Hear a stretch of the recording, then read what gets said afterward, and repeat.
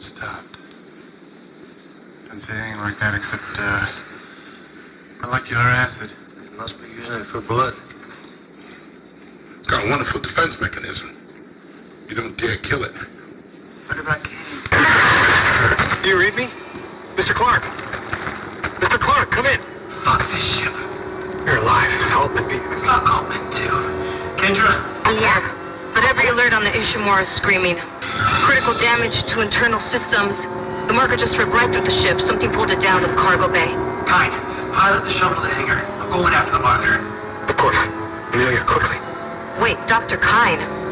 That guy's lost it. He killed the captain. We can't trust him near the marker. He says returning it to the planet is the only way to end this. We've got to try. I'm heading to cargo. You ping Nicole's rig and tell her where to go. Leave it to me. Thanks. When I get the marker, we're all getting out of here. Ladies and gentlemen, welcome to another episode of the Generic Podcast, where we talk about everything horror, sci-fi, and sometimes fantasy.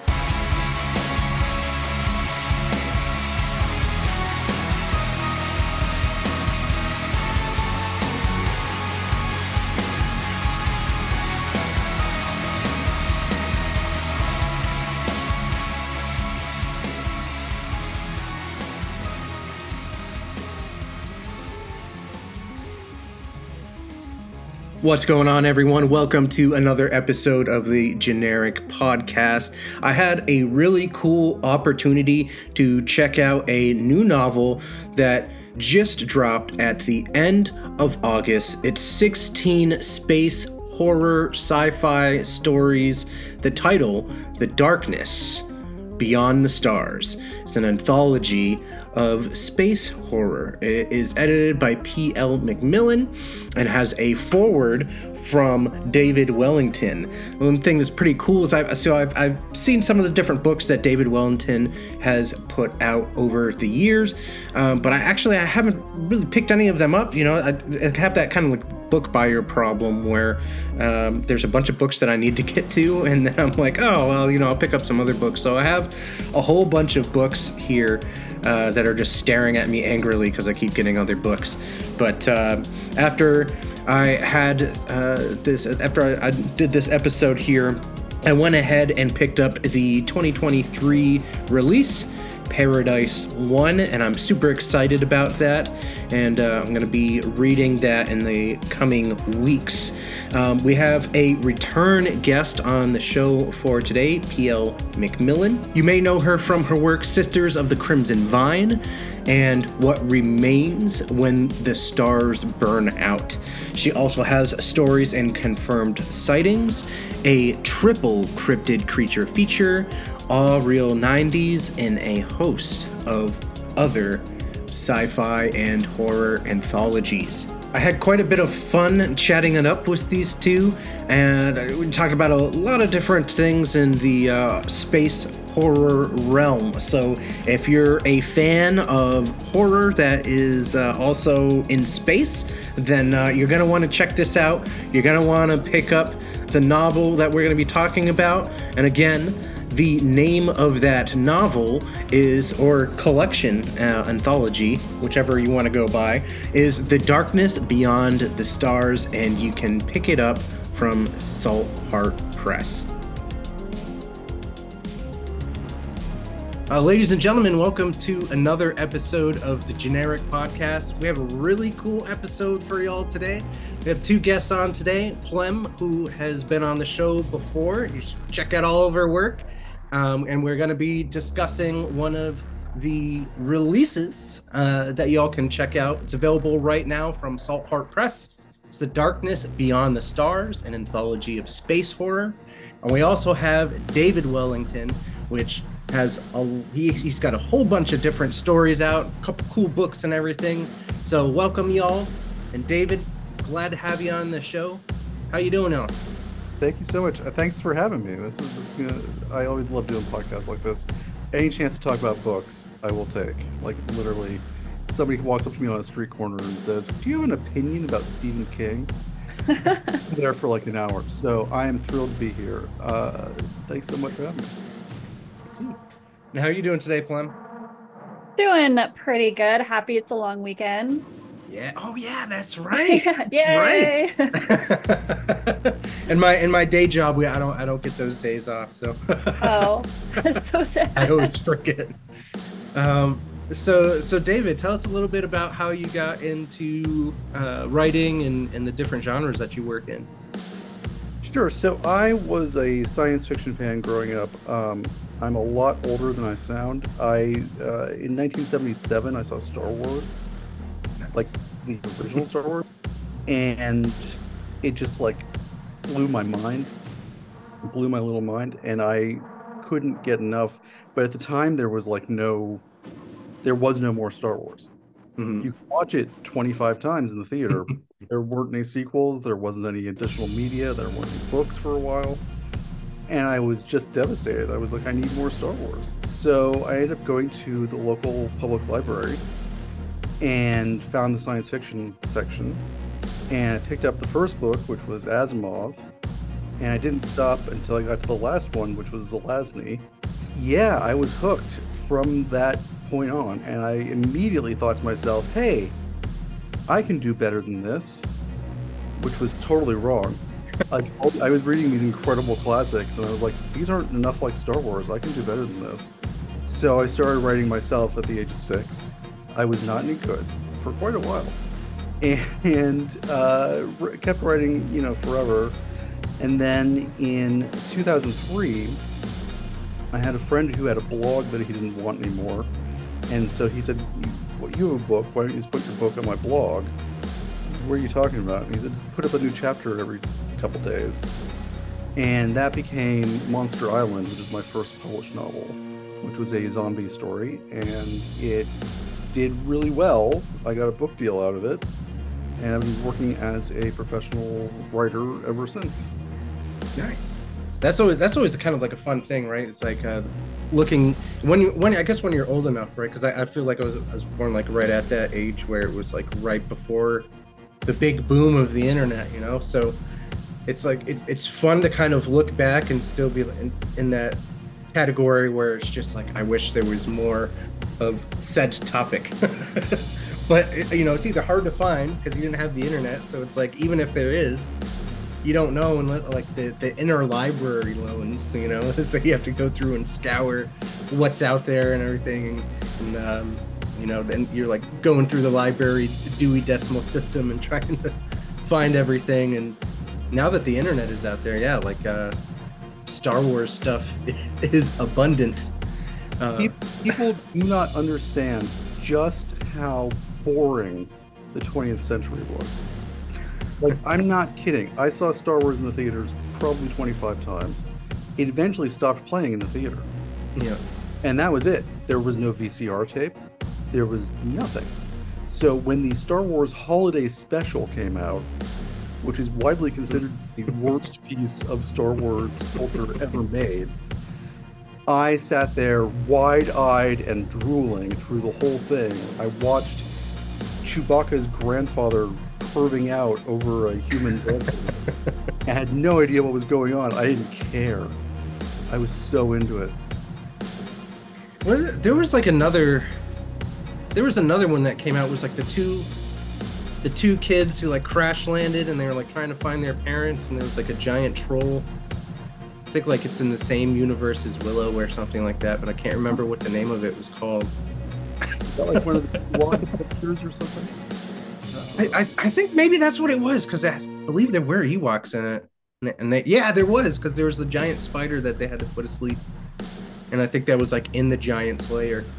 So, but I mean that era was kind of cool though, because it's like you couldn't like go and onto like a streaming service and be like, I'm gonna watch all these extended universes or anything, but you also had, I feel like that time, right, because so many people wanted more of it, you had that time where it's like there's a lot of cool sci-fi coming out, there's a lot of cool sci-fi horror coming out, like you had Alien and Terminator, and all these other kinds of things that were dealing with like space exploration and all the different kinds of things that could go wrong. And of course then you had things like The Thing, And then he had super cheesy movies that tried to like run off of that either nostalgia or just the not so much the motivation, but just like the same kind of aesthetic. So I don't know if either of you have ever seen the movie Creature. Sure. That's a pretty terrible film. And then there's Dead Space as well. Not the from the video game franchise, but way before that, there's this other movie called Dead Space, and they're both clearly alien knockoffs, but they have like Dead Space in particular. It's like this giant animatronic creature, and it kind of just does the whole kind of like what do you expect from like a Halloween decoration on somebody's front lawn, where it just has like very limited animatronics. And there are so many bad alien ripoff, knockoffs, homages, whatever you want to call them. And so much of science fiction horror is just devoted to this idea of like remaking Alien again and again when it's already perfect. You don't need to remake Alien. Mm-hmm. The sequels kind of proved that to a lesser and greater degree. But what was so amazing about this anthology was that so many of the authors, when asked for science fiction horror, didn't go to that well. They went completely different directions, just like right angles to Alien, and we got some just incredible stories out of this. I love this book. With the book and the way that it's come together, like I said, anybody who hasn't checked it out yet, you can check it out on Salt Heart Press. To do a little intro though. Yeah. Since I don't know if your listeners know about it, but The Darkness Beyond the Stars is an anthology of space horror. It came out August 31st, edited by me, P.L. McMillan, forward by David Wellington. He was kind enough, I like cold emailed him and I was like, I'm the hugest fan, won't you write my forward?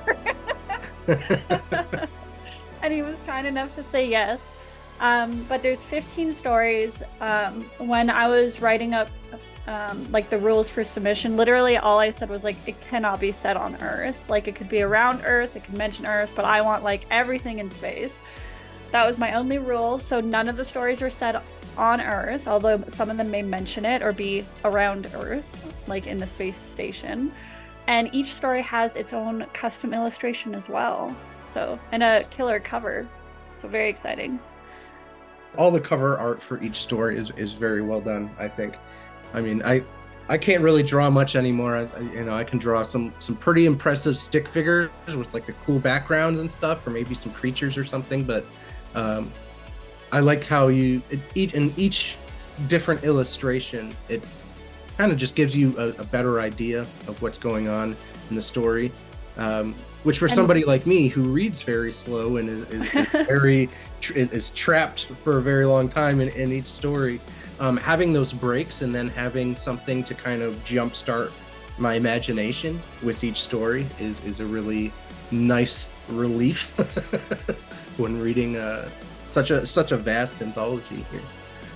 And David, I know the version I sent you didn't have the art because I hadn't finished it yet, but your paperback copy is on its way, so you can check it out. I'm so excited for this. But yeah, like David was saying, I think, none of the stories really fall into that trap. They're all very unique. Mm-hmm. And it was super exciting because I know some of the authors had mentioned that this was the first time they'd written space horror, and to see how they like spun it. For example, The Weight of Faith by Carson Winter, I feel like is a really weird story, and it looks at what might happen like when people kind of are out in space making their own religions, like what they might worship and how that might affect them.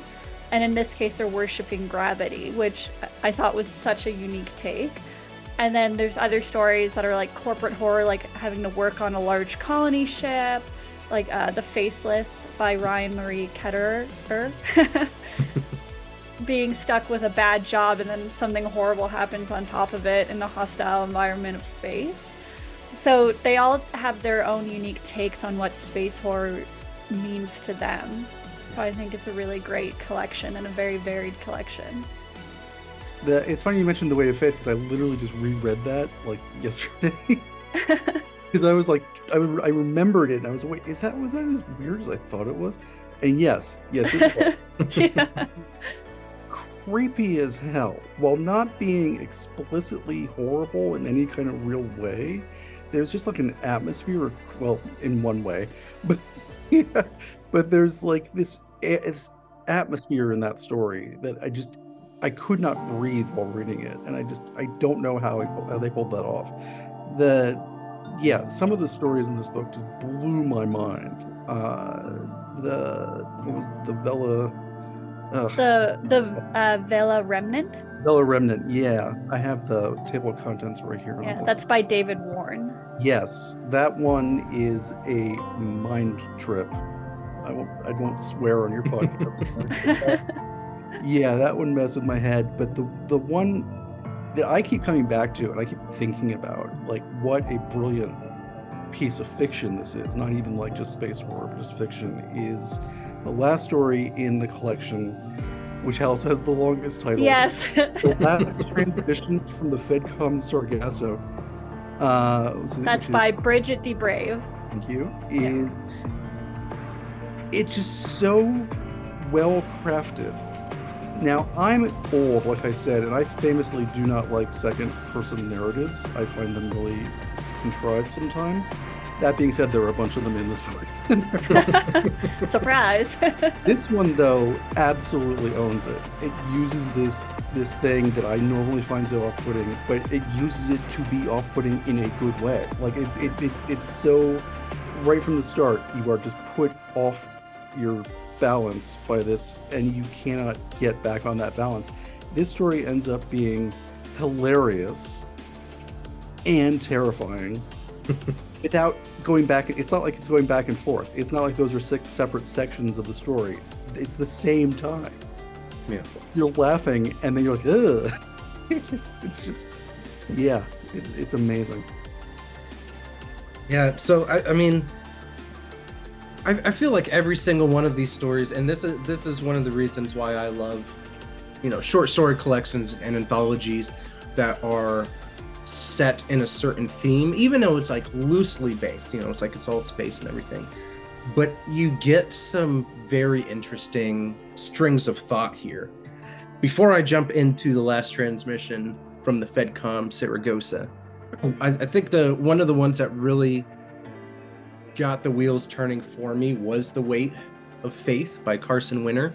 And when I was reading it, I remember I was taking a anthropology class, and we had to do a paper that was like, well, what would you do if it was a fiction setting and you were an anthropologist? Like, what would be your area of study if you could do anything you wanted to?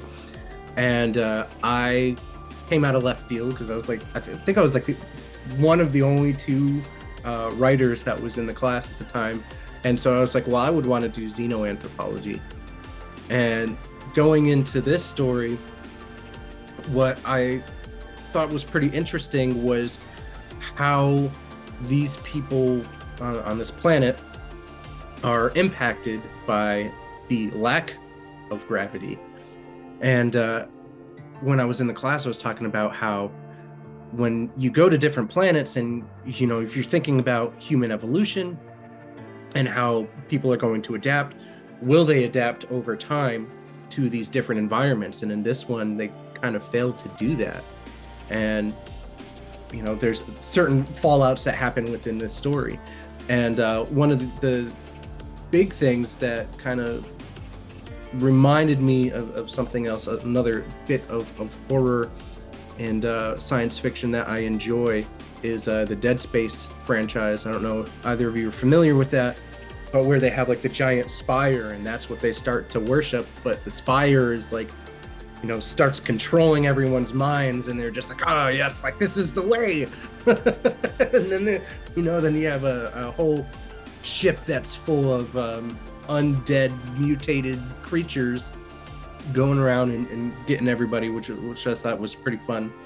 But I think that's one of the biggest things that I like about these kinds of stories, because it's like you get the you get the different perspectives that people have about space and what can go wrong, and a lot of times it comes from something that is very natural to us. It's either a place where you're working and you're very familiar with your surroundings, and then the space element comes in where it's like, oh yeah, well we're also telling some creepy sci-fi horror stories, and it's not going to be what you expect. So I thought that was pretty cool. And then in the last transmission from FedCom Saragossa, I really love that one because like you said, it's comical in the sense that there is a directive that you have to take, and a lot of the times when we don't know what the consequence is going to be, even though everyone else is like, no man, you got to do this, like we need you to do this, and you're just like, nope, I don't know what's going to happen, like until you tell me. So I thought that was a pretty nice touch there. But what about you two? What are some like the ones that like really stood out to you? I mean, obviously those two, but well, speaking first in a broad sense about just space horror in general, the reason I love it so much is because it's like space is pretty much unexplored territory, and a writer can pretty much make of it what they want. Like if you look at the 15 stories, like some people stayed closer to home. There's some on the space station. Red Rovers is set on Mars, and so it's a bit more, I guess, like something within sight, whereas like other people went like completely away. Like The Weight of Faith is set on like an unknown planet in a future where people are already colonizing places or like ships. I just feel like the reason I wanted to make this anthology was because I love space horror so much, and there's not a lot out there. Also, listeners, if you haven't, David Wellington's books, The Last Astronaut and Paradise One, definitely read it if you need more space horror. Absolutely love those books. Also, both have strong female protagonists, with anyone who knows me knows I love those too. But so that was the main reason that I was like, I need to start this anthology. Was really just a selfish reason because I wanted more space horror. And that's what made it so fun to see what people came up with. So like I'm gonna go into some stories which haven't been mentioned yet. So there's like Spacewalk, where somebody goes out to do some routine thing and then feels something in their suit. How horrifying would that be? Like, what are you going to do at that point? Again, Red Rovers is about, by Patrick Barb, is about this selfish tech billionaire going on this like pleasure trip to Mars, and then like horrific things happening. So it's just really fun to see like what people can take away from just the vastness of space. Like, because I've always said that space horror is very similar to like ocean horror, and the only difference is like the ocean is very like finite. In the end, like we might eventually explore all of it, like, and then you can make up some things, but it's a bit more restrictive versus like space horror can be on a ship, a planet, like anything like that. I don't know. I was like obsessed with Alien as a kid. Event Horizon's another good movie. Pandora. What's the one with Jupiter's moon? Oh, was that the one where they're on the space expedition when they find the creature at the end, right? Well, don't spoil it. Jeez. But yes, it's like found footage, and they're like exploring the moon of Jupiter. Europa Report. Yeah, Europa Report. Yeah. Yes. Yeah. Like I just eat these up. So I feel like if you're a fan of those types of movies, this anthology is for you. Yeah. I feel like it covers the whole gambit, really. 100% agree. And I want to say, another one of the stories I want to mention is called The Trochophore. Yeah. And Rachel Cersei. Thank you. I got to hear a bit of it in the launch party that a bunch of the authors did readings, and it's always so cool to hear an author read their own work and hear what is important to them, and like what part of the story really meant something to them because you can hear it in their voice. And this one, it's a story about a bunch of space marines sent to recover an alien. Oldest story in the book, right? This is the definition of space horror in the dictionary, right? And at first I was like, oh, okay, it's an alien story. It's good, but it's an alien story. And then hearing it read, I went back and looked at it again. I was like, no, what's really interesting about this story is it's about the Marines. It's not even really about the alien. It's about these people who have this ridiculously dangerous job. Just stupid that anybody would ever sign up for this. And they have to just go in and they have no idea what they're going to see. They have no idea if it has acid blood or claws or fangs or whatever else. And they're just like, yeah, it's Tuesday. Got to go dig an alien out of a cargo pod and bring it back for the corporation. And on the second read, I was just blown away by like how cool an idea is that. I want to see that turn into a novel. Yeah. Hear that, Rachel? Do it. Yeah, start sending the preliminary query letters out for that one. Yep. Some of the stories in this book that had like the simplest ideas turned out to be like the most fun. Like I really dug Red Rovers because it has this space trillionaire thing going on, but it's also got like the title kind of gives it away that there are Mars rovers involved. And I have just such a soft spot in my heart for the Mars rovers. I follow them all on their Twitter accounts, and like when they would run out of battery power, they would, when one of them would run out of battery power, they would tweet out, "This will be my last tweet from the red." No, that's so sad. Time to sleep, just like. So seeing them in a horror context was like, oh my god. Yeah, it just the sheer number of different directions these authors went, I think, is what makes this collection so strong. Is you never know from one story to another what you're going to get, and you always just find something rewarding in every one of these stories. Yeah. And I think this is one of the more fascinating things about, especially once you get into sci-fi horror, is that each story, I feel more so than others, when you're in the context of the way that this one is set up, where nothing takes place on Earth, which is always a fresh take on things, is each one of these is basically, it feels like you're on a different planet for each one of these, and then it's just like you start to think, well, it's like, well, with how vast everything is, it's like, are these stories connected? Could they be connected? It's like you never know. But with all the different things that it gives you, it's like you can always spawn more stories off of them, which is really cool. And some of the things that it can do is kind of make you think about some of the things that you've always wondered about when you think about space. And one of the things that I have thought about since I was really young was looking, the way that we look for life is always carbon-based. And everything's always got to be carbon-based. And when I was reading Spacewalk, there's something that happens in particular in this story where it made me wonder, is what's in this story, is it a carbon-based life form? Is it something of the imagination, or is it something else entirely? Like, because you don't really know. And it's just like, well, it could be maybe that there is something there, but it's so foreign to our way of conceptualizing what life is that we're just completely unaware that there's something else out there because we can't perceive it. And there's a few other stories in the anthology as well that do the same thing. I thought that was pretty cool.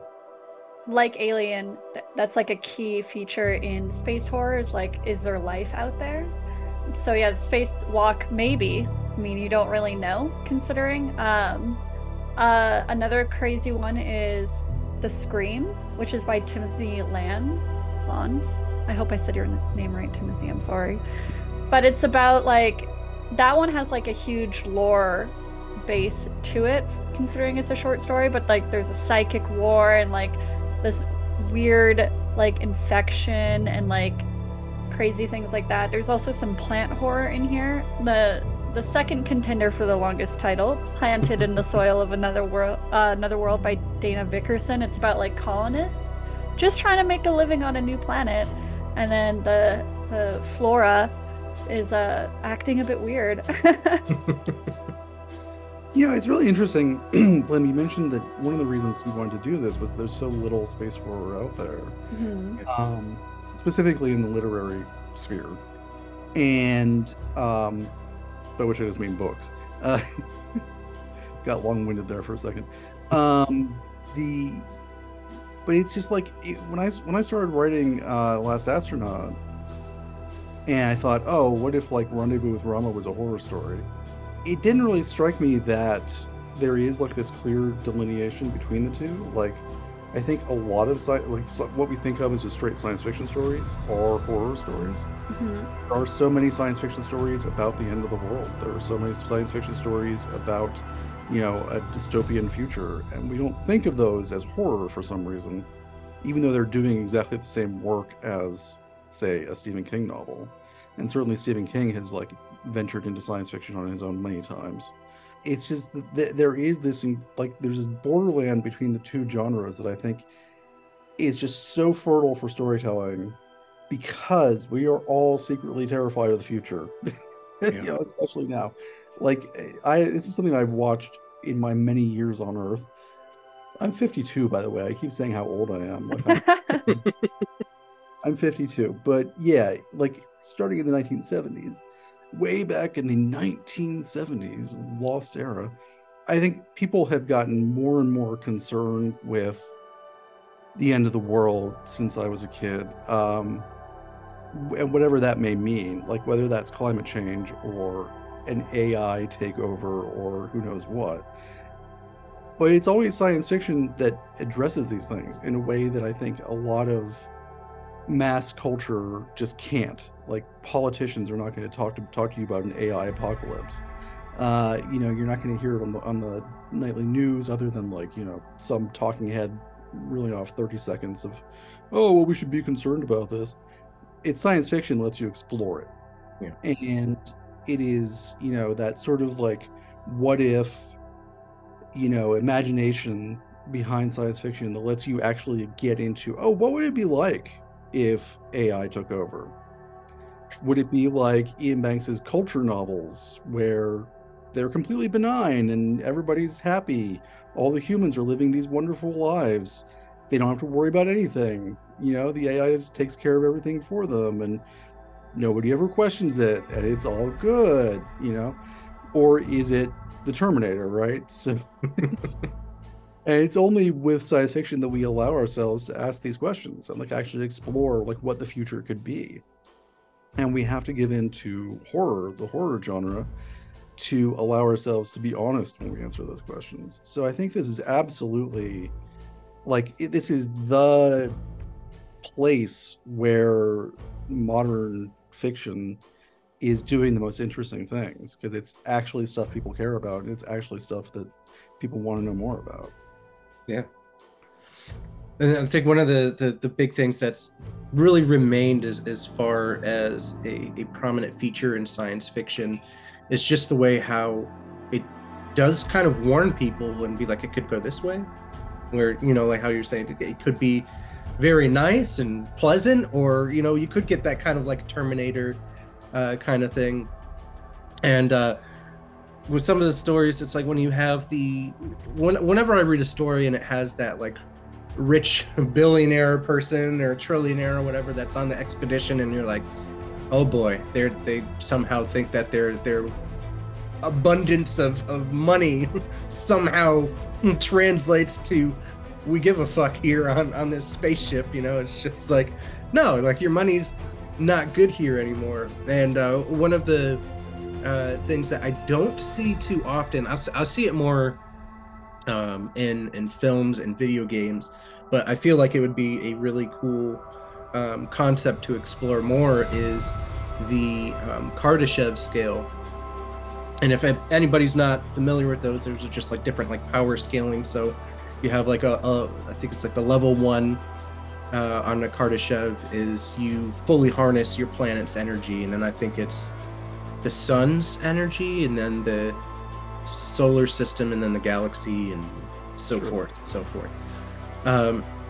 And so looking at that is like, if that is the direction humans went, it's very interesting to see how a lot of people are like, oh, well, I want to explore space, and like it'd be really cool if we went to all these places. And then it's like you get the stories where it's like you have these super rich people who it's just like you have no idea what is going on out there, and it's like we're trying to do our job and you're over here like flaunting your money.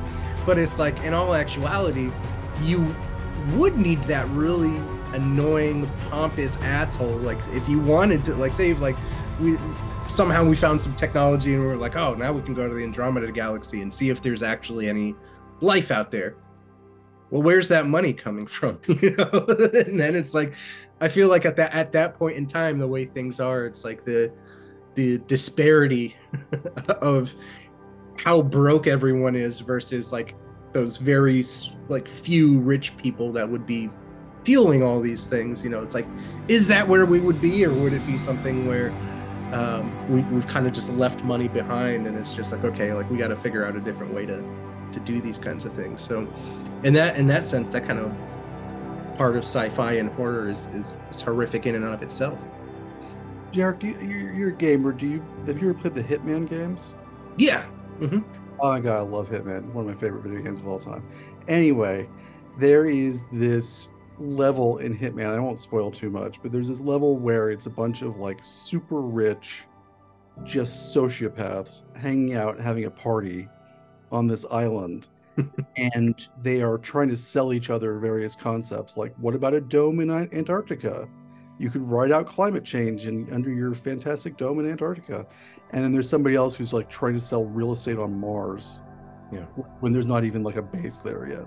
And all these people were like have these like really optimistic ideas about like, you're rich, you can afford to get, just go to Mars and have a life that you deserve, while the rest of humanity suffers and dies back on Earth. And there's one character who just walks through this, and he's just like nodding quietly to himself, and finally he says, you do understand, if we were to go to Mars right now, merely to survive on the most basic level would require us living under incredibly tight conditions of grime and poverty, and everyone would have to work together under the banner of just the most extreme form of communism, just to breathe, just to have a sip of water forever. And like all these rich people, just like the blood drains out of their faces, and they're like, yeah, I got to go over there and get a drink. Yeah, I feel going back to like the idea of like how money is needed to like explore everything. I think that's why in a lot of sci-fi, space horror, like there's always a corporation or company. I mean, in Alien, the company wants the creature brought back at the expense of humans. In David's Paradise 1, there's like the company, I won't spoil anything because it just came out. I'm sure people didn't manage to read it in 3 days like me. But there is a large company involved, and something's horrible is happening. Of course, it's horror. And then like in some of the stories, like we mentioned Red Rovers, the tech billionaire wanting to go on a vacation, and like so I feel like it, in a way, it's kind of already addressed a lot in science fiction horror.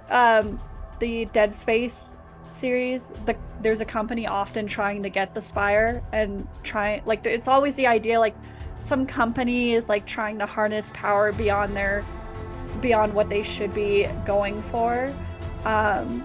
So I feel like that plays into a lot of space horror, and I love it. I use that a lot too.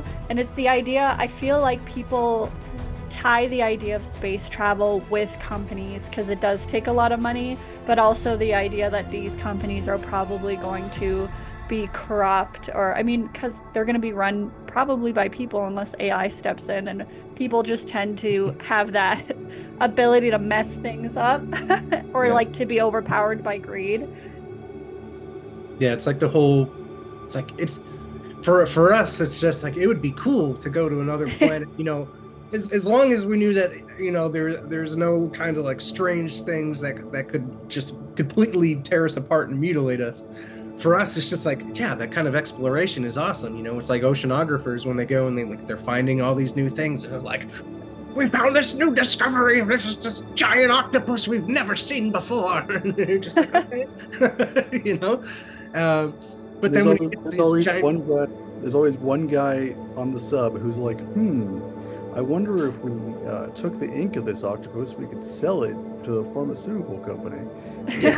Yeah, there's always that one person or group that's just like, we'll go along, but don't tell them, like, there's got to be something in it for us. It's like, well, you just can't go and find some cool stuff and be like, that's cool, but no, we must profit off of this. And it's just like, it kind of goes back to how like money just kind of drives everything. And it's just like, well, what makes you think that, like, if you went to another planet and you started colonizing it, that whatever currency you have on Earth would be the same as what you have there? Like, what if the majority of those people were just like, cool, we're here, thanks for getting us here, money's irrelevant now? And one of the books, I had to look it up because for some reason I always forget the name of it, but Ray Bradbury's the Martian Chronicles. It's like where everybody is fleeing to Mars and they're looking at what's happening to the planet, and every single time that more spaceships come from Earth, and they're just talking about how bad it is there and the absolute collapse until there's just nothing left. And I feel like if we did get to the point where we're traveling to other planets or trying to colonize other moons, I feel like that's kind of like what would happen. It's like with climate change now, and however, you got all these fires are starting more often, and all these different earthquakes and tsunamis and everything, and you get the scientists who are like, can we stop doing these things? And then you have the rich companies that are like, well, will you give me in return? It's just like, bro, like, I don't know, like a life for your great grandchildren. And I feel like you see that theme a lot in sci-fi horror. Like, I love the 40K novels. And like just the 40K, or sorry, Warhammer 40K, if people don't know, it's set in the future. And like, I guess instead of the company, it's the emperor, the timeless emperor that they pretty much worship. But it is like the human side of things is very much like this beast of industry where they're just like kind of eating up planets. Sorry, I don't know why I was thinking about 40K all of a sudden. But yeah, I feel like that theme kind of is like seen a lot in space horror, is like how humans would kind of mess it up with their greed, or like how corporations might take over and make things just as terrible. Like, because you'd hope if we managed to get off this planet and colonize another that we could make it better, but what are the chances people are actually going to be better than what we are already, Yeah, I mean, I think the common theme in science fiction is that we're just locusts. We'll go to the new planet and we will eat everything on that planet, like we did on this one, and then we just find another one. The problem is I think that a lot of people just in general society in 2023 have this idea that if there were some massive catastrophe on Earth right now, some of us, could just go to Mars and make it. Like, we could survive. And that is like, it's not even a remote possibility right now. Mm-hmm. Like, we have never landed a human being on Mars. Even if we did, the Mars is the most dangerous place you can imagine. There's no air pressure. If you didn't have a suit, you would die almost instantly. There's water on Mars, we now know, but there's a lot of it, but it's all frozen. You have to go dig it out of the ground and then melt it and then strain it and get all the junk out of it.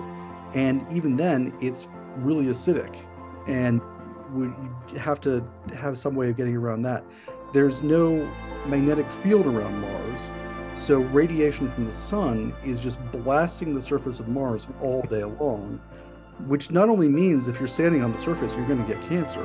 It also means that the ground itself is poisonous to the point where if you tried to grow things, like if you tried to grow potatoes in Martian soil, the potatoes would be poisonous to you if they even grew in the first place. There are ways around all these things. Of course there are. You can fix all these things. Human ingenuity is amazing. We will eventually have people on Mars. I believe this. I believe that we will someday have an actual colony on Mars, just because it's so important to us as a civilization. But it's gonna take a ton of work, and it's not gonna happen tomorrow. Yeah. Like the recent stories about say the 100-degree water off of Florida, and these endless wildfires, and even what just happened at Burning Man. Oh my God. We need to think about this stuff pretty seriously right now, and we're not. And the corporations get blamed for a lot of that, and rightly so. But we all need to be thinking about these things a lot more than we are. And I think, again, this is where science fiction comes in. I think science fiction will give you a chilling glimpse of what is to come, and maybe that will spur you to make changes in your own life. And not like you're recycling your plastic bottles is going to make a difference, but at this point, you could vote for the right people. That might help.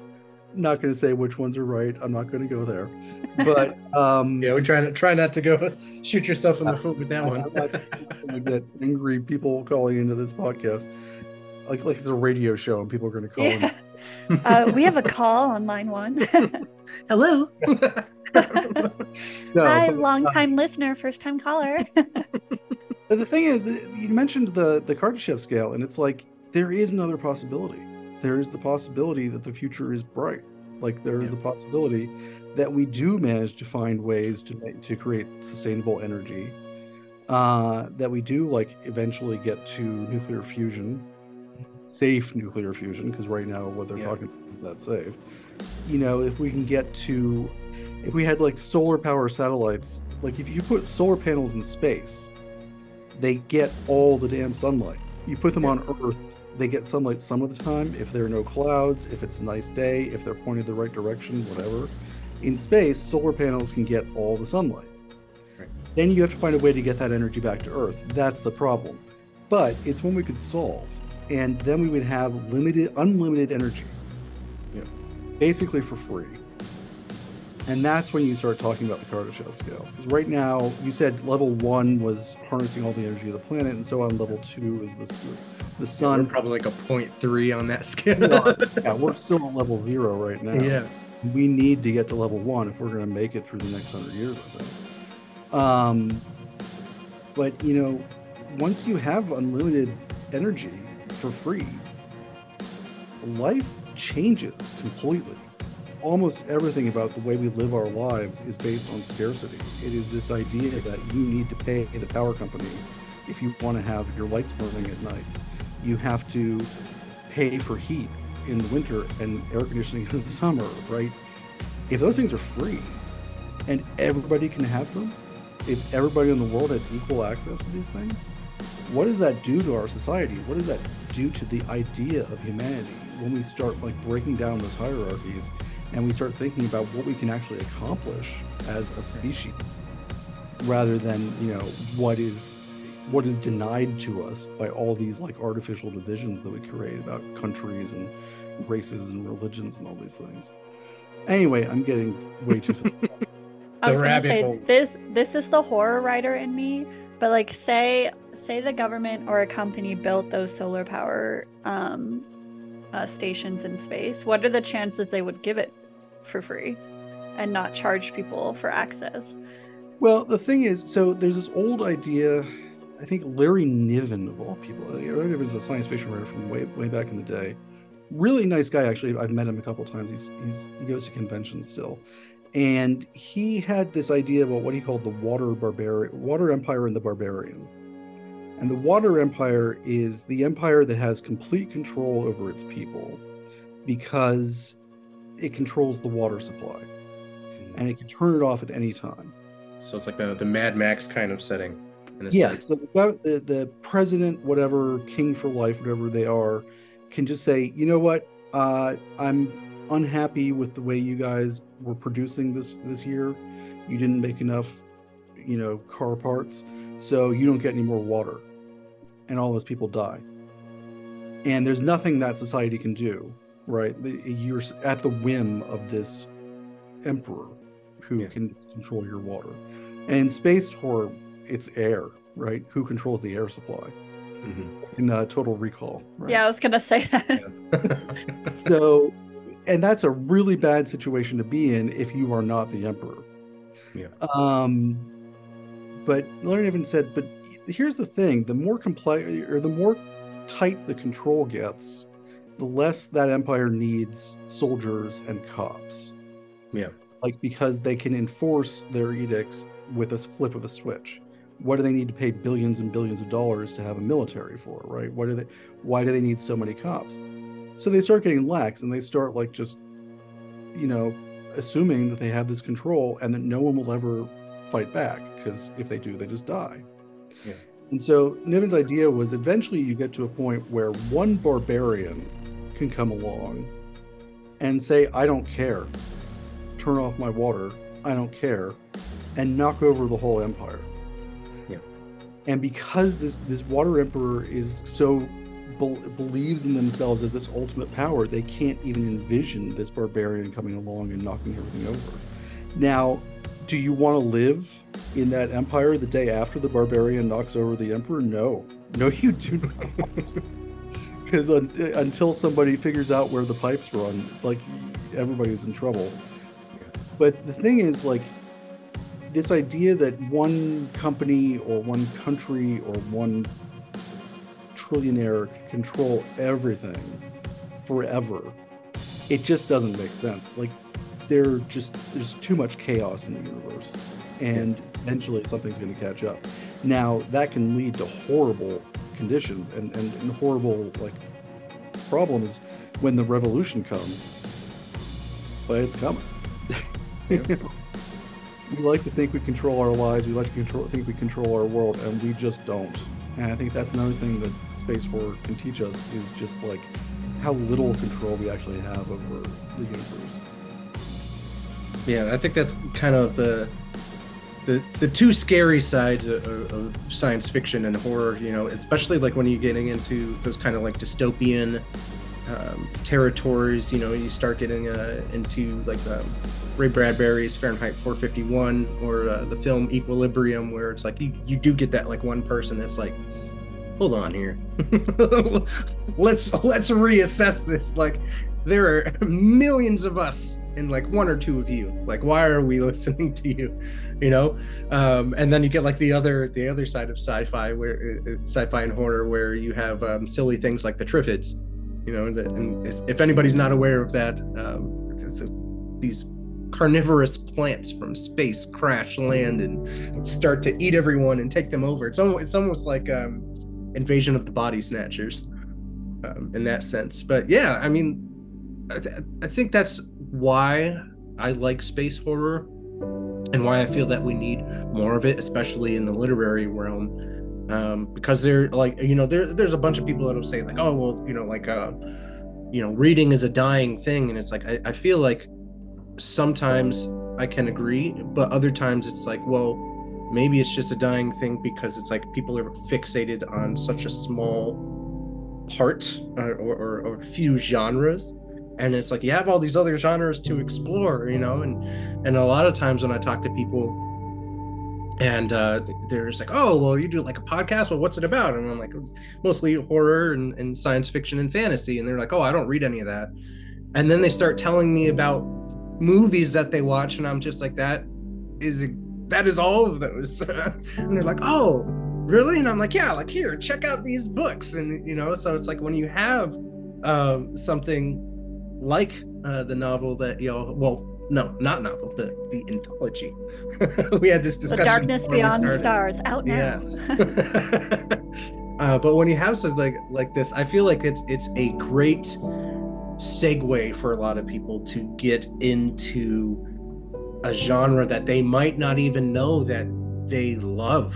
Like the amount of people that I talk to, and they like with Netflix and Hulu and Peacock and all the other channels that they have out there, and they start talking about all these shows that they're watching. This is an excellent time to like give them this anthology and be like, here, check this out, and then they can get into these kinds of different scenarios that we're talking about. And I think that's a very healthy way to start boosting these kinds of discussions and thought tanks and everything, that people can enjoy a genre that they didn't even know that they were enjoying before. Like, a lot of times, especially when people really enjoy fantasy and all the different kinds of things that's out there, it's like you can't have fantasy without science fiction and horror, and a lot of times you can't have horror without fantasy because it's like you need that push of not knowing what's out there, because that's what makes everything scary, and that's what propels the story along. So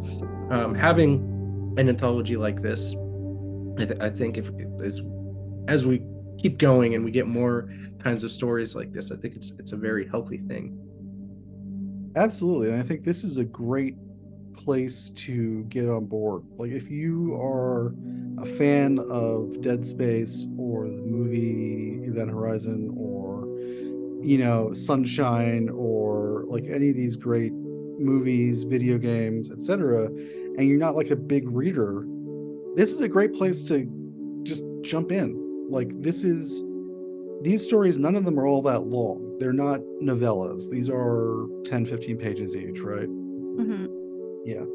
And they are utterly accessible. Like none of them require you to learn the elf language. None of them require you to like know how to compute a mass ratio algorithm, whatever.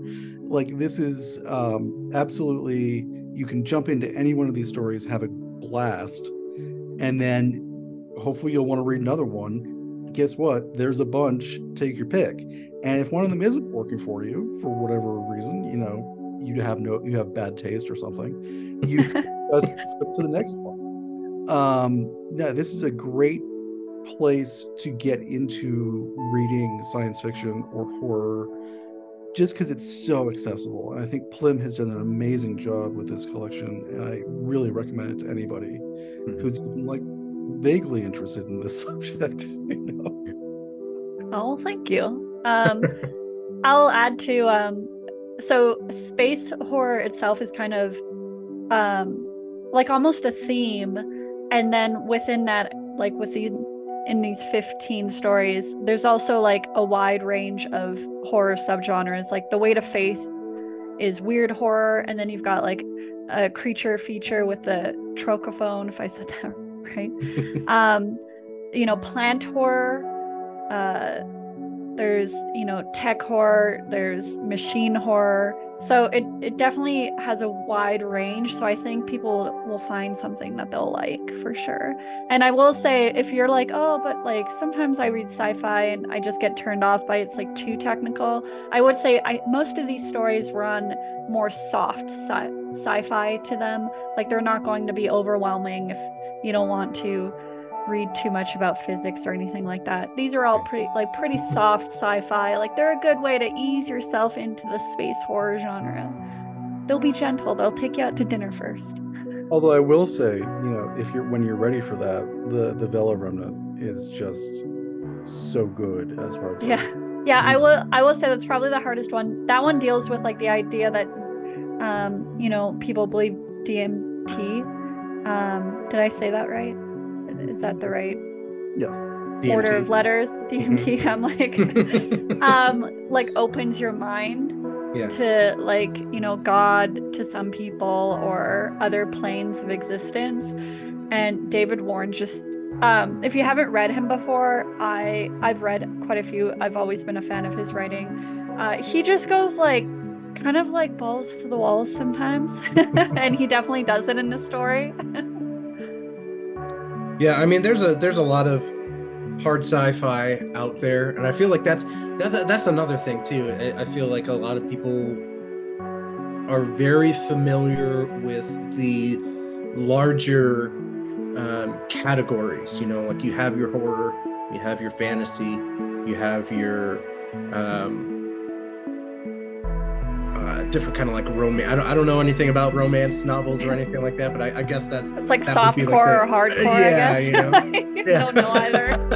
Because I know a lot of people really love my God, like the romance nice. stuff and everything. So, but going into like the subgenres, it's like that's where I feel like a lot of people kind of get confused, and it's just like, well, what do I like? And it's just like, well, this is a great starting point. It's like if you do want to go to that, you know, harder sci-fi, it's like, yeah, like you could read things like The Expanse, where it's like you're going 3 pages in of Dune. detail of, yeah, Dune. Dune with you its know? glossary.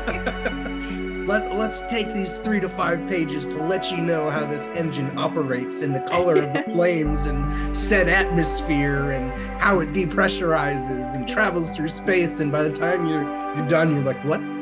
There's a story going on? I totally forgot. You know? This is a weird segue, but I love the inconsistencies across the genre of how a human body would react if it was depressurized. Yeah. Because I've seen space horror movies where like the person just completely implodes, and then there's other ones where they could make it, you know. And I just find it so interesting. And I myself don't know, like, what would actually happen to the human body. Oh my God. I have done so much research. I was gonna say, if anyone knows, it's David, because I know you do a lot of research. But the problem is that the answer, you're not going to like the answer. The answer is that all of those things are true sometimes. Gosh darn it. We think of space as one big thing, right? We think of space as just this empty vacuum that is cold. Everybody thinks space is super cold.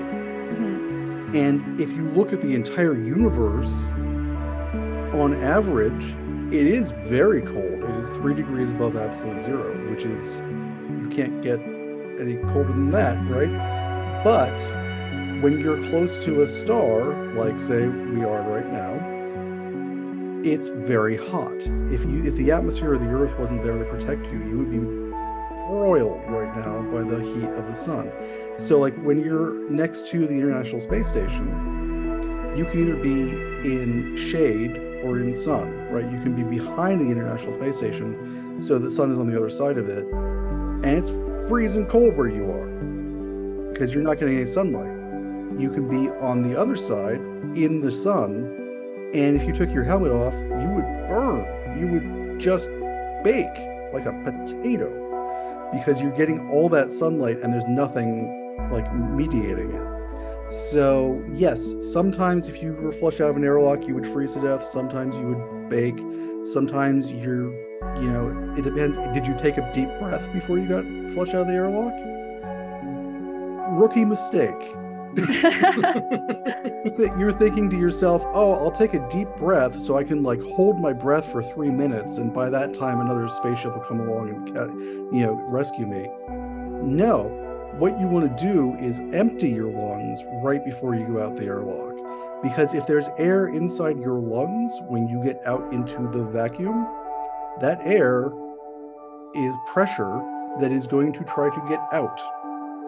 And if it doesn't get out through your mouth, it gets out through your chest. So, yes. Literal chest buster. Okay, so the scene in Event Horizon with the kid in the airlock, accurate? No, of course. There's a bit in The Expanse where somebody gets flushed out of an airlock, the TV show, and you just watch them die. Like, yes, and they don't blow up and they don't freeze and whatever. And it's pretty accurate for that one particular place in space. Mm-hmm. But at different places in space, something really bad could have happened. So yeah, you can blow up, you can not blow up, you can implode, you can not implode. It really depends on so many other factors. Or if you're the guy in Locked Out by Joseph Andre Thomas, you survive. Oh, spoilers, come on. I mean, it's in the first page. So I'm curious, and if there's any writers out there looking to get in this space horror. So, David, you do a lot of research. For The Last Astronaut, you actually interviewed some real life astronauts. I did. So how do you go about researching for your work? You have to have a certain pathology to you. You have to have a certain mental problem where you just love learning things. And this, I think, is one of the biggest things you need as a writer, is this desperate need to know every little detail. And you can replace that with desperation. You decide, I need to know every little detail, because if I don't get them all right, somebody is going to read this and be all like, what? You said that the person would explode when they went out the airlock, but that wouldn't happen. So in my case, it's more of the former. I love learning new things. And I literally, there was a day I learned about double ledger accounting, which is like a thing people used to do in bookkeeping. And I realized, oh my God, there's nobody on earth I can talk to about this. But I knew that someday it would, because nobody wants to hear about it. Nobody wants to hear about how accounting works, right? Even CPAs don't want to talk about it. But someday this is going to end up in a book. This detail will end up in a book. So I'm constantly learning new things. Researching for a science fiction novel is a lot of reading scientific papers that I don't understand, and then reading the popular science version, and then reading the angry comments to the popular science version. It's a lot of going back and forth. You always have to have at least 2 or 3 sources for any piece of information, and even then you're not sure. The crazy thing is, the science fiction stuff, I get away with so much stuff that's wrong or slightly inaccurate or pushed a little bit, because science fiction fans know that you're never going to be 100% accurate. It's the horror fans that get on my case. And I'll tell you what it is. It's guns. I wrote a book called 13 Bullets. And the reason why it's called 13 Bullets is because the character in the book carries a very specific Glock pistol that has a capacity of 13 bullets. Except, of course, for the person who wrote to me and said they would never buy another one of my books, and they thought that I was the worst author who ever lived, because everybody knows that this particular pistol can hold 14 bullets. And so in the sequel to that book, I actually put in a bit where I mentioned, well, if you have one in the chamber, you can have 14, but smart people don't carry it around in the chamber, so it's 13. And somebody wrote me a letter and said, I can't believe that you said this in your book. I will never read another one. Losing readers left, right, and center here. Passing this magazine is 12 bullets. I don't actually care. I don't like guns. I'm not interested in guns. Whatever, if that's your hobby, enjoy. It's not my thing. I wanted to get it right for my book. That's all. What I found out is both of these people are passionate believers that they have this piece of information. They're completely contradictory to each other. And the official literature from the Glock company says something else completely. How is it possible that nobody knows how many bullets actually fit in this god darn gun? I still don't know to this day, but people will argue about it back and forth on internet forums all year long. And I could not believe, this is a book, by the way, this is a book that has a lesbian main character. I was convinced, because I have a sister who's gay, and I just for whatever reason, this character was gay. And so I wrote her as gay, and she is the main character of the book. She's my favorite character I've ever created, Laura Caxton, and I lived with her for many, many years, still put her in cameos in my books. I have had agents, publishers, editors, everybody telling me, oh my God, you can't do that, man. Come on. Nobody's going to read this book. Nobody's going to read a book with a lesbian main character. Like a realistic lesbian main character, right? Because she's not just, she's not just a sex object. And everybody just got so down on me. I had one guy sit down with me and say, here's the data that I have that proves you'll sell 10 times as many books if you have a manly, macho, male main character he's tough as nails, he doesn't cry, and he loves his mom, but not too much, that Stereotypical kind of standard guy cliche, stuff, boring now, yeah. I wrote a comic book script once, and it was about a teenage boy who gets superpowers and his like doubts and fears about what that means. And the main thing that came back from an editor was he's not macho enough. And I was just like, oh, come on. The thing is, no reader, no fan, no horror fan has ever written me an angry letter about my lesbian main character. Just about the gun. Yeah, just the guns. It's crazy. All these editors, publishers, agents telling me, oh, lesbian main characters can't possibly sell books. That was my most successful book. Bless you, horror fans. We appreciate you. Yeah. So I don't want to come down too hard on the horror fans. They are great people. The horror writers are the best. Everybody thinks that we are like weird, like mentally ill, like violent, dangerous people. And it's like you actually go to a horror convention and there's somebody knitting a onesie for a baby. Or like crocheting little ghosts. Exactly. Yeah. Or somebody made like pumpkin cookies. And it is so homey and friendly and just like the sweetest bunch of people on earth. And then they're like, oh, do you know what it sounds like when somebody's eyeball pops? Yeah. I need to know for my next book. Oh, and they're like, that's so accurate though. Like, yeah, so I made you some homemade cookies, and like, did you know I actually Googled like how long it would take an entire body to freeze? It's like this many hours. Isn't that interesting? 1001 random facts about death. Be like, does it look like you're the type of person that would write this horrible, depraved kind of thing? And it's just like, what are we supposed to look like? Somebody needs to take it for the horror writing team and just start a blog where, like a wiki blog maybe, like where they source out all these weird details and have like links to prove it. But like then we wouldn't have to be on the FBI's radar for like, Googling how many stabs does it take to kill somebody. We could just have a wiki for it. Somebody needs to do that. Already has a list like that. They're like, these are all the writer things. If they come up, we just know they're a writer. Yeah, just pass it on. References. But like, you always hear those court cases. Oh yeah, he was Googling how to cover up a murder. It's like, oh man, all of us writers are going to jail. What kind of poison will kill you the quickest without leaving a trace? And it's just like, okay. But yeah, I always thought it's pretty interesting. I mean, there are always going to be smaller voices in any kind of genre writing or in general, where it's like everybody is there just to enjoy it, and then you have those people that are like, how dare you?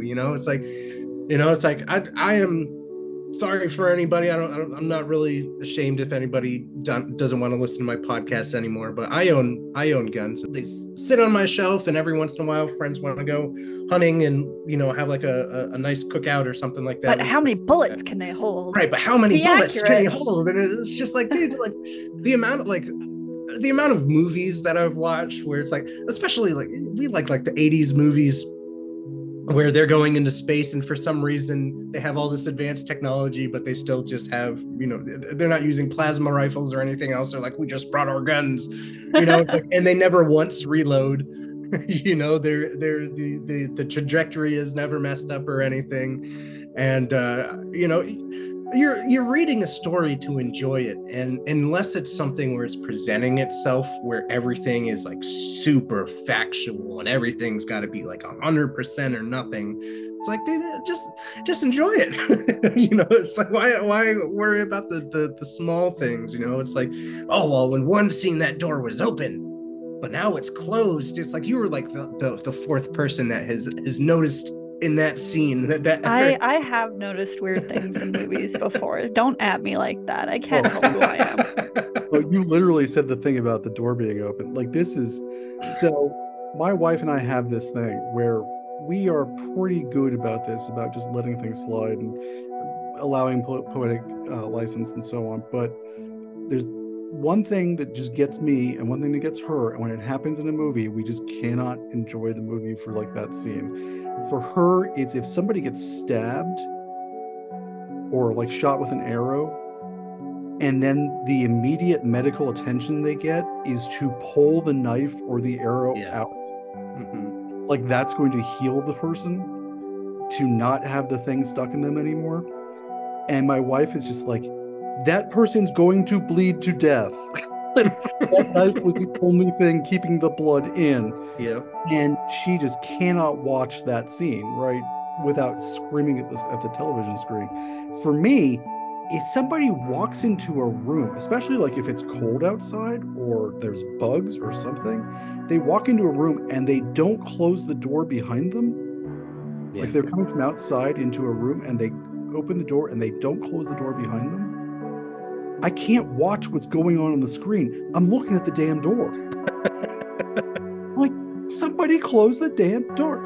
Like, my mother would have thrown a fit if you left the door open, especially in summer when the air conditioning was on. Mm-hmm. Like, what are you trying to cool off the whole neighborhood? What's wrong? Mom, is that you? And especially in a horror movie, like if you're being chased by a monster and like you get back to the safe house, but you leave the door open. I mean, you don't want to be rude and like slam the door in the monster's face. Like, that's just rude. Anyway, the point is that I get that people enjoy things in different ways. Like, there are people who are reading to like catch the little inconsistencies in the plot holes, and it's like the people who go to a magic show and they're like, oh, I saw there was a string, I saw that person was holding the coin in their other hand.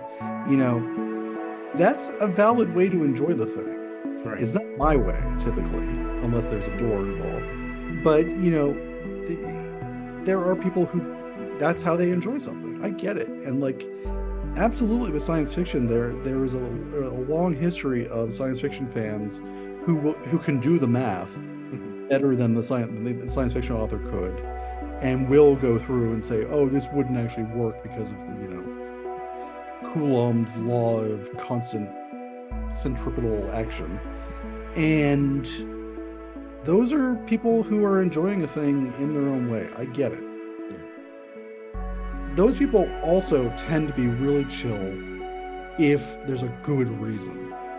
If, like in The Expanse, there's a scene where the pilot does like this tricky series of maneuvers and they slingshot around Europa to get to Ganymede faster, and then they're gonna get there ahead of the other ship, and they use Jupiter's gravity as an assist for this whole thing. And the authors, it's two guys who write The Expanse, and they're both really nice guys. I met them. One of them is like really good at the math stuff, and one of them is more like cultural anthropology sort of stuff, which is why they made such an incredibly realistic world. But the guy who does the math had worked out this trajectory of slingshotting around Europa and using Jupiter's gravity and so on. And he said, yeah, no, it's an amazing trick of piloting that this guy pulls off, especially because it would take 6 months to do it. He's like, you know, those things are so far apart. Europa, Jupiter, Io, all these moons, they're so far apart. Like, even with the engines in The Expanse, it would take 6 months to get around Jupiter. And he's like, in the book, it takes 6 seconds. And the two authors had a big argument about whether they should do that. And they finally said, it's cooler if it takes 6 seconds. And so that's the way they wrote the book. And I think most science fiction fans are absolutely chill with that if it makes for something exciting and fun. Yeah, it's that key suspension of disbelief. I mean, especially when, you know, not everyone is going to know those complex mathematical equations to be like, actually, you know, there's always that one person in the comment section that's like, that'll bring that up.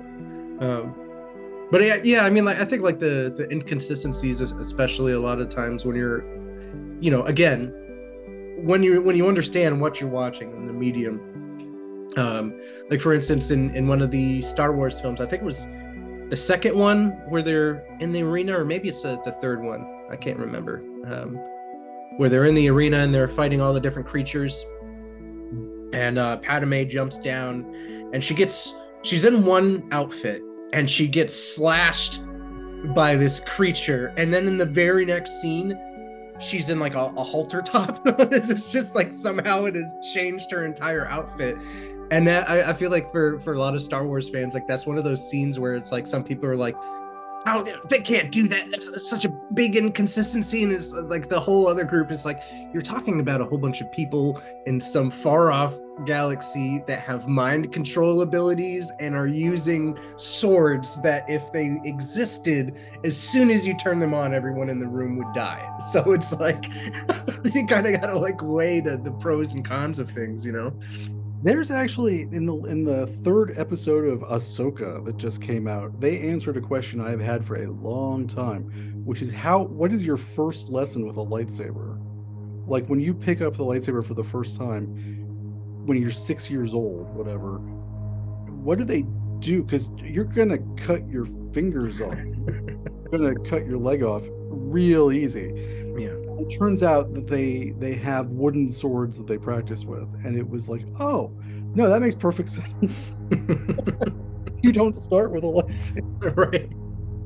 Despite the fact that in the movie they show the younglings with their lightsabers. I'm like, oh my god, those are 7-year-olds. You can't. Well, see, before they were 6, and that's when they were using the swords. Yeah, but when you turn 7, that's when you get the lightsaber. Since we're running up on time here, so one of the things that I like to do before we get into the different kinds of plugs and everything for the guests that are on here, and David, since you have not been on this show before, one of the things that I always ask guests is if someone was going to get into writing horror or science fiction in either a serious sense like we were talking about, or all the way to like the most like bizarre and silly kind of goofy stuff, what is a piece of advice that you would want to share with everyone? Oh my god, I get asked this question a lot, and I always have a different answer because I have so many of them. So we just have to get David Wellington's book of sci-fi answers. Well, but that's the thing, is I think that in the end, any advice I'm going to give you, either you're not going to listen to, which is a good thing, or you're going to take it way too seriously and and make mistakes. But the making mistakes is kind of an important part of the process. The trick, of course, is you just keep writing. Like, you don't stop. It's very easy to stop writing. And that's like the big mistake. Like, you gotta do it all the time. You gotta do it a lot. The most painful thing in the world is to create something that you love and you think is beautiful, and you know no one else is ever gonna see it or read it or look at it ever. And you can tell yourself, oh, maybe in 1,000 years I'll get rediscovered, or maybe, maybe my girlfriend, aunt, chiropractor will read this and enjoy it. You got to start writing for yourself. You got to start writing for your own pleasure, your own fun. And you have to get used to the idea of toiling in anonymity for a long time. Then, when you think you're good, when you think you've done something that's worth it, you then have to flip-flop and show everybody what you've done, which is 100 times more terrifying. It is 100 times more terrifying to put yourself out there for other people's judgment and criticism, but you have to do it. So the piece of advice is, don't stop writing, and when you're ready, show everybody what you've done and listen to what they say. And then don't stop writing after you hear what they say. Some sound advice. But especially just like, I think a lot of people get really trapped in their head about, what are people going to think, and no one's going to read this. And it's like, only 30 people are going to read this. It's like, have you ever been in a room just with like 30 people staring at you? Like, that's It might not seem like a lot, but that's a lot of people, you know. I think social media kind of has like a strange hold on people sometimes, where it's just like, oh, if I don't get 10,000 likes and 40,000 views on this, I'm not worth anything. And it's like, no, like you have to start out small, So, and I think especially doing things where you're submitting to a lot of anthologies, and you're mixed in with a lot of other people. Again, it's the sense of you're not just writing for like one anthology, like write for several, and then people will get the idea of what you're working on, and they'll either like it or they won't. But I feel like that's how you get a lot of your base readers there. So, but I guess this is the part of the show where, for both of you, Clem and David, where we talk about either things that you're excited about or things that you want to plug, and where people can find you on the vast web of the internet. Can I stop you for 1 second? Sure. Now I want to ask Clem the same question. Oh no, I thought I escaped it. We're turning the tables. I was like dodging it. I was like, no, because I'm actually curious about this. I've submitted to 10,000 anthologies in my time on this earth, now that I'm 900 years old. But I've been rejected by tons of them, and occasionally made a sale, and it's the best feeling in the world when you make a sale. But like, as an editor, what is your piece of advice for people who are writing short stories and they want to get in one of your collections? I think I've never been asked this as an editor before. Oh God. I think it ties into what your advice is that you should write a story that you want to read. I mean, for me as an editor, that's why I wanted a space horror anthology. And the stories I picked, it was because they were, the stories themselves are very unique, and you can tell it's the writer's vision of what they feel space horror is. And that's what made the stories so much fun. I think a lot of people can get caught up in, they call it writing to market, where they're just like, oh, the trend now is werewolves, I should write a werewolf story. And I just don't think that's very fun. And I actually am the type of reader who tends to avoid trends. Like, I read the first The Girl book, where it was like the girl on the train or something. And then everyone was writing the girl blank, blank, blank. And I just didn't read any of them, because I was like, those are going to be all the same.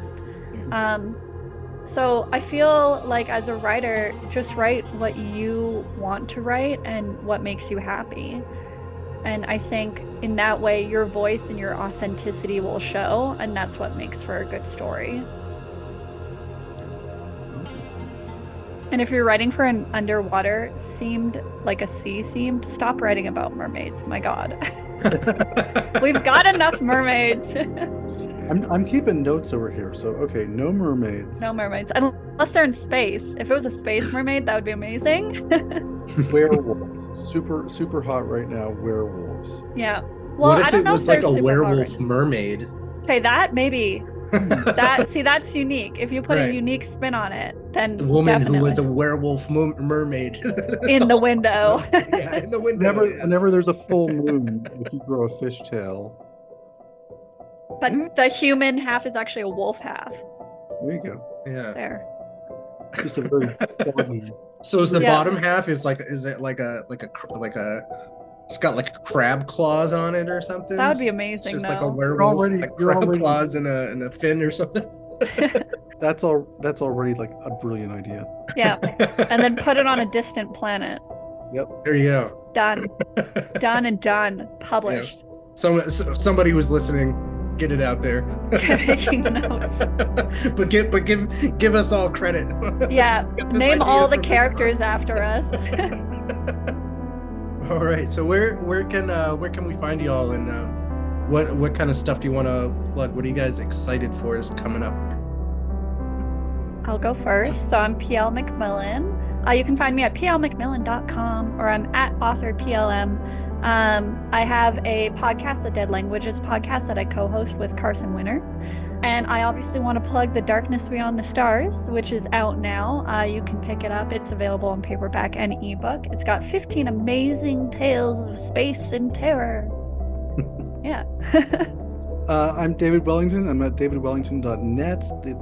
That is not a particularly interesting website. It basically says is an author. Here's his latest book. Speaking of which, my latest book is called Paradise 1. It's Paradise-1.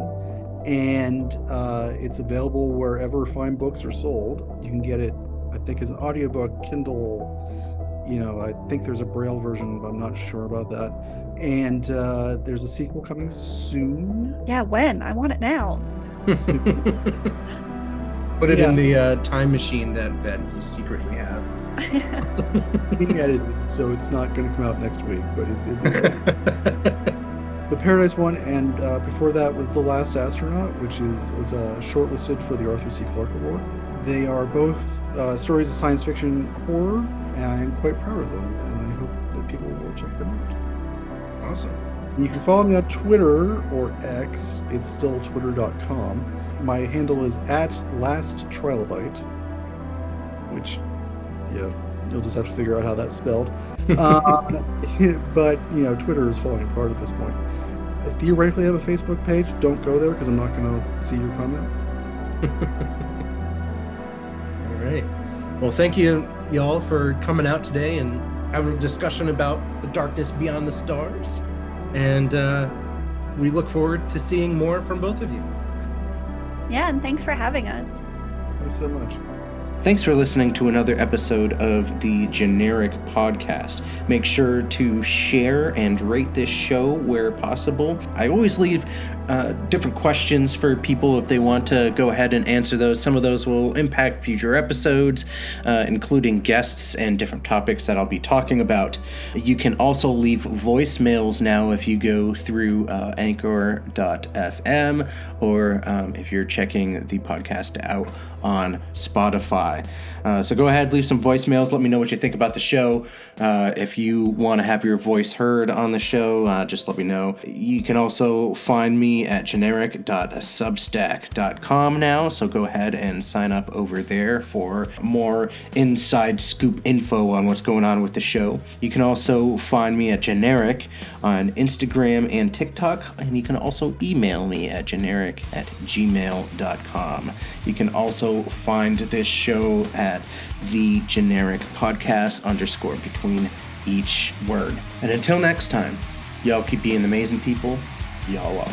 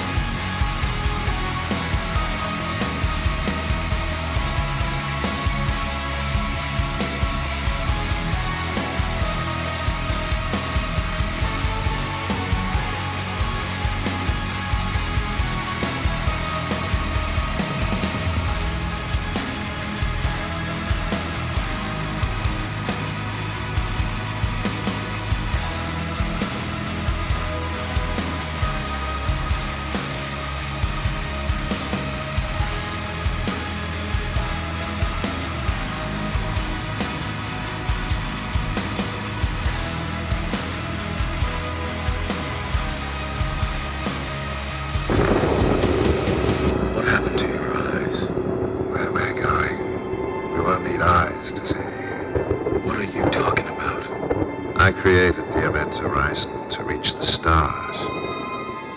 But she's gone much, much farther than that. She tore a hole in our universe, the gateway to another dimension. A dimension of pure chaos, pure evil.